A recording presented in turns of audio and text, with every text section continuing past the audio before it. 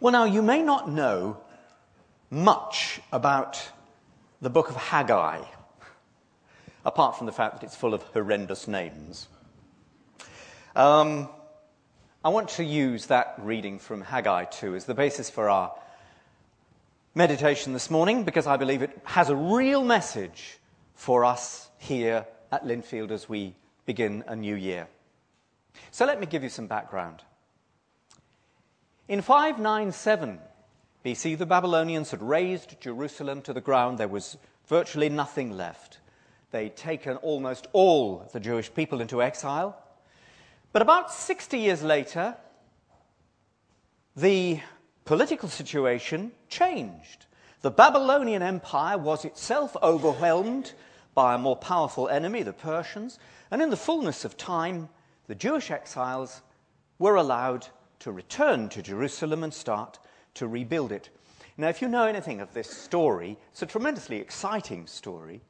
You'll know what a dangerous and difficult task it was. Initially, the Persian king Cyrus allowed a man called Nehemiah to go back to rebuild the city. He was given permission and authority, money and resources, but he had to face fierce opposition from the surrounding tribes. And most notably, he had to contend with two rogues, two toe rags, called Tobiah the Ammonite and Sanballat the Horonite. And they were prize stinkers. They really were. They tried to frustrate Nehemiah at every turn, but the weapon they used most was discouragement. They spread lies about him. They told the king he was really leading a rebellion. They threatened to stop the building. But in the end, Nehemiah's courage and persistence won through, and he managed to rebuild the walls and the city gates.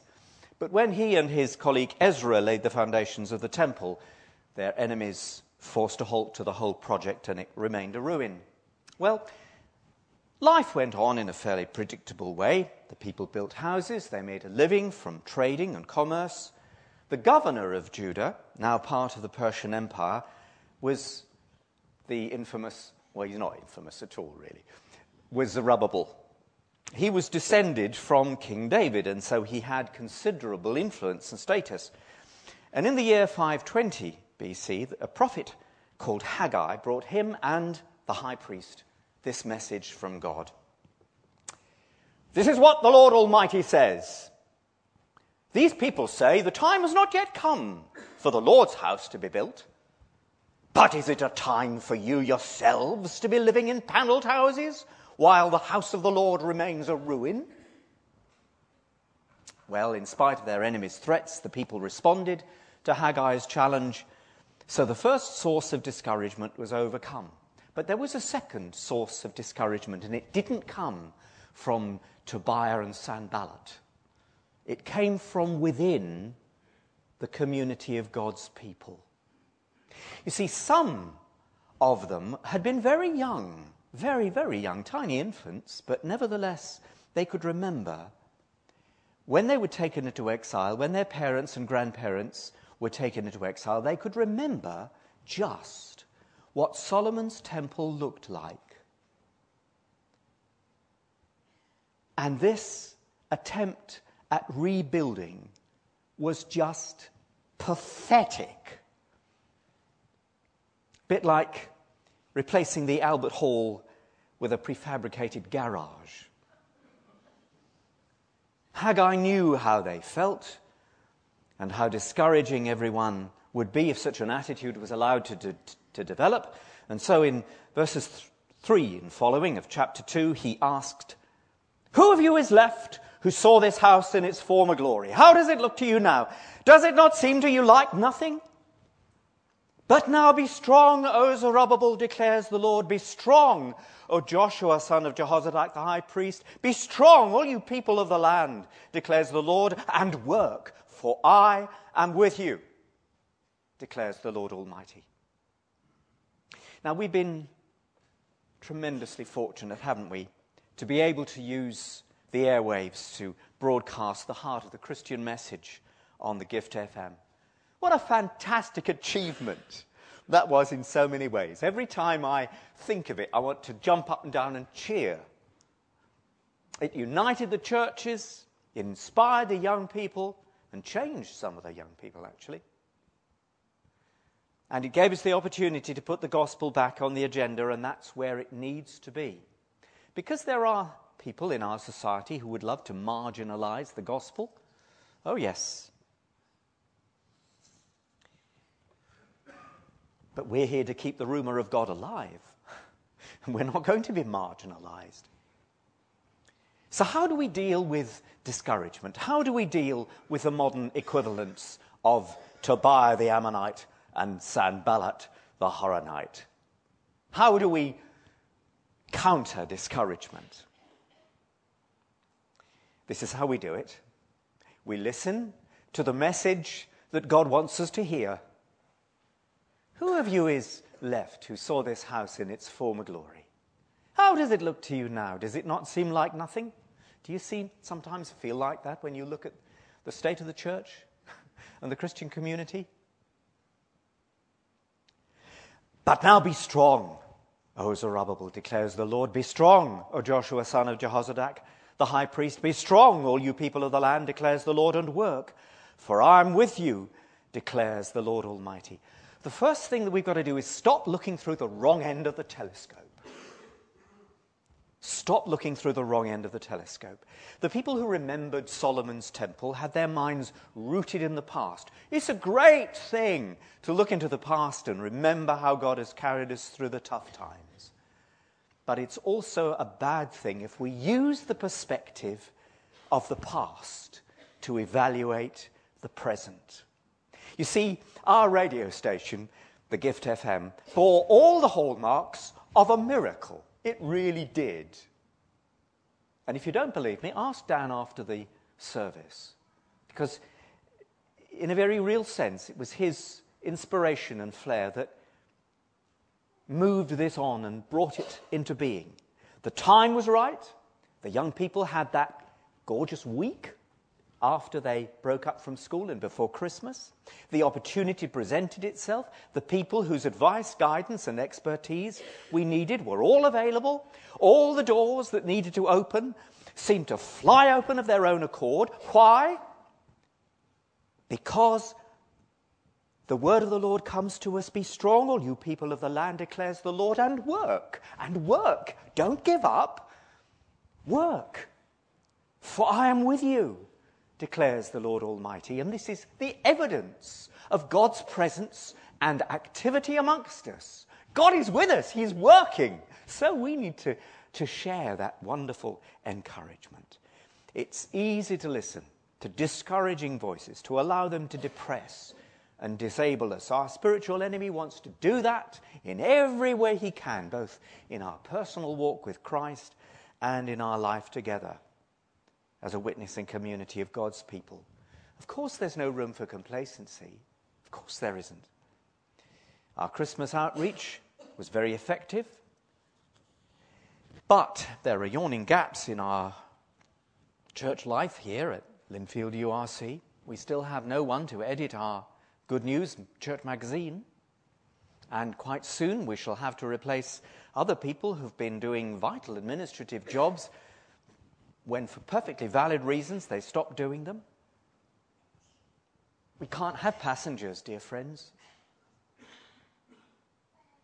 If Jesus isn't Lord of all, he isn't Lord at all.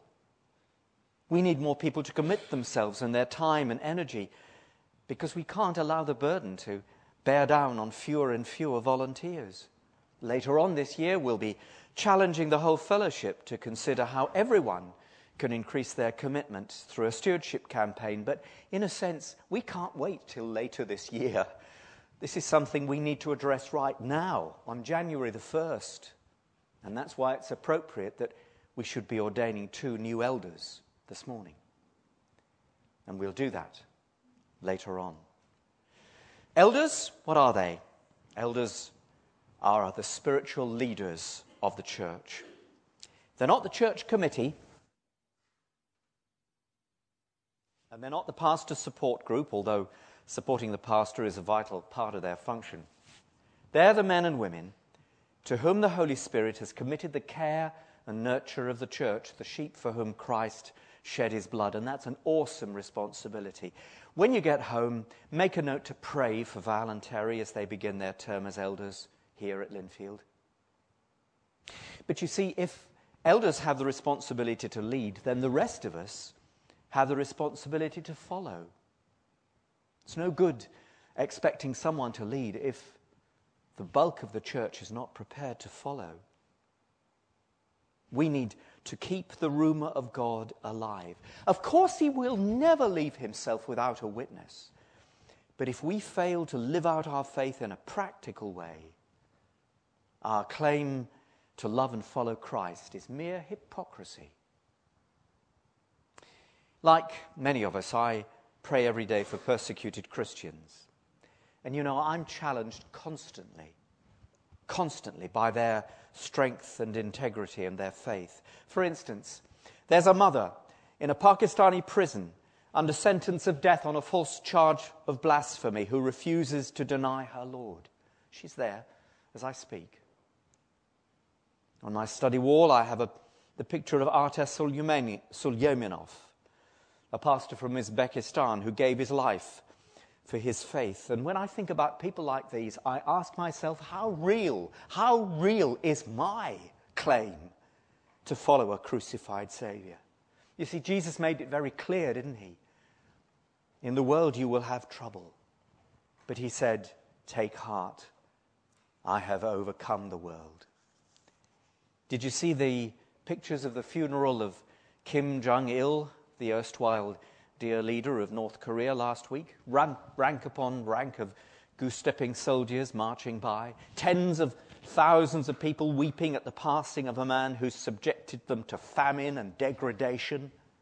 It's appalling, isn't it, to think of the vice-like grip of tyranny in that benighted country. But don't give up hope, because one day liberation will come, no matter how unlikely it may seem at the moment.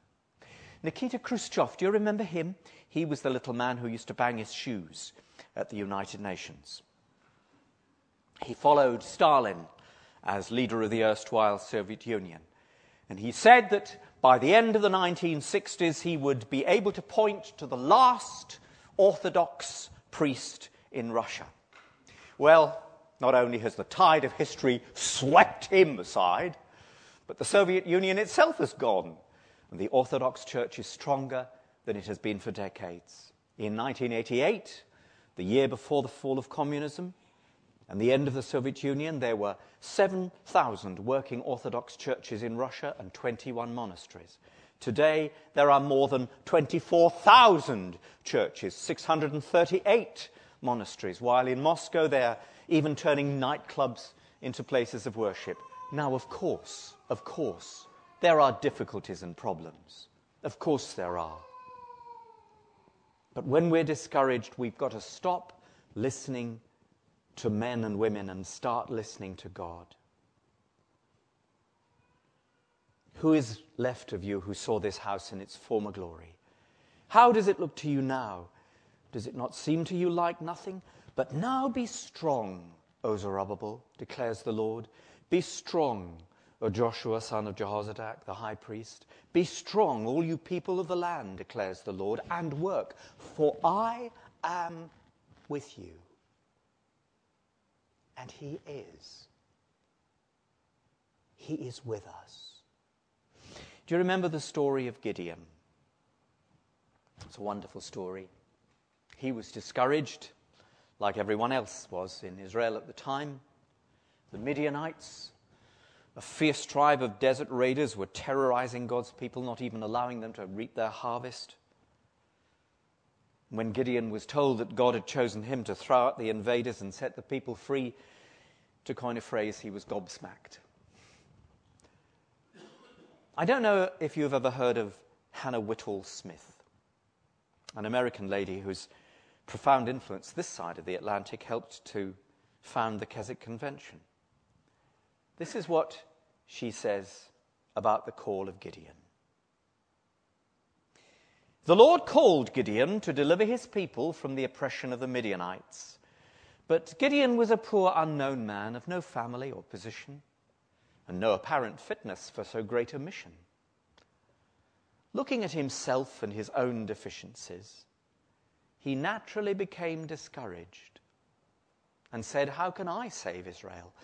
My clan is the weakest in Manasseh, and I am the least in my family." Other men, he felt, who had power and influence might perhaps accomplish this great work, but not one so poor and insignificant as himself. How familiar does this sort of talk sound to anyone who's been the victim of discouragement? How sensible and reasonable it seems. But what did the Lord think of it? The Lord answered, "I will be with you, and you will strike down all the Midianites together." God says only, "I will be with you." Not one word of encouragement does he give to Gideon or us about our own capacities or fitness for the work required, but merely the bare statement of the fact, as though it were sufficient for all possible needs. To all words of discouragement, this is the invariable answer: "I will be with you. I am with you." It is an answer that precludes all possibility of argument or any further discouragement. I, your Creator and Redeemer. I, your strength and your wisdom. I, your omnipresent and omniscient God. I am with you to protect you through everything. No enemy will hurt you. No strife of tongues shall disturb you. My presence shall be your safety and your sure defense. But now be strong, O Zerubbabel, declares the Lord. Be strong, O Joshua, son of Jehozadak, the high priest. Be strong, all you people of the land, declares the Lord, and work, for I am with you, declares the Lord Almighty. And as the new year dawns, that's all we need to know. Amen.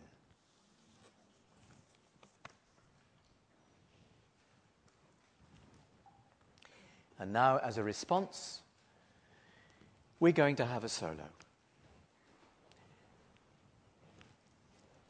You'll find it at number... Can you tell me the number, Jenny? 382.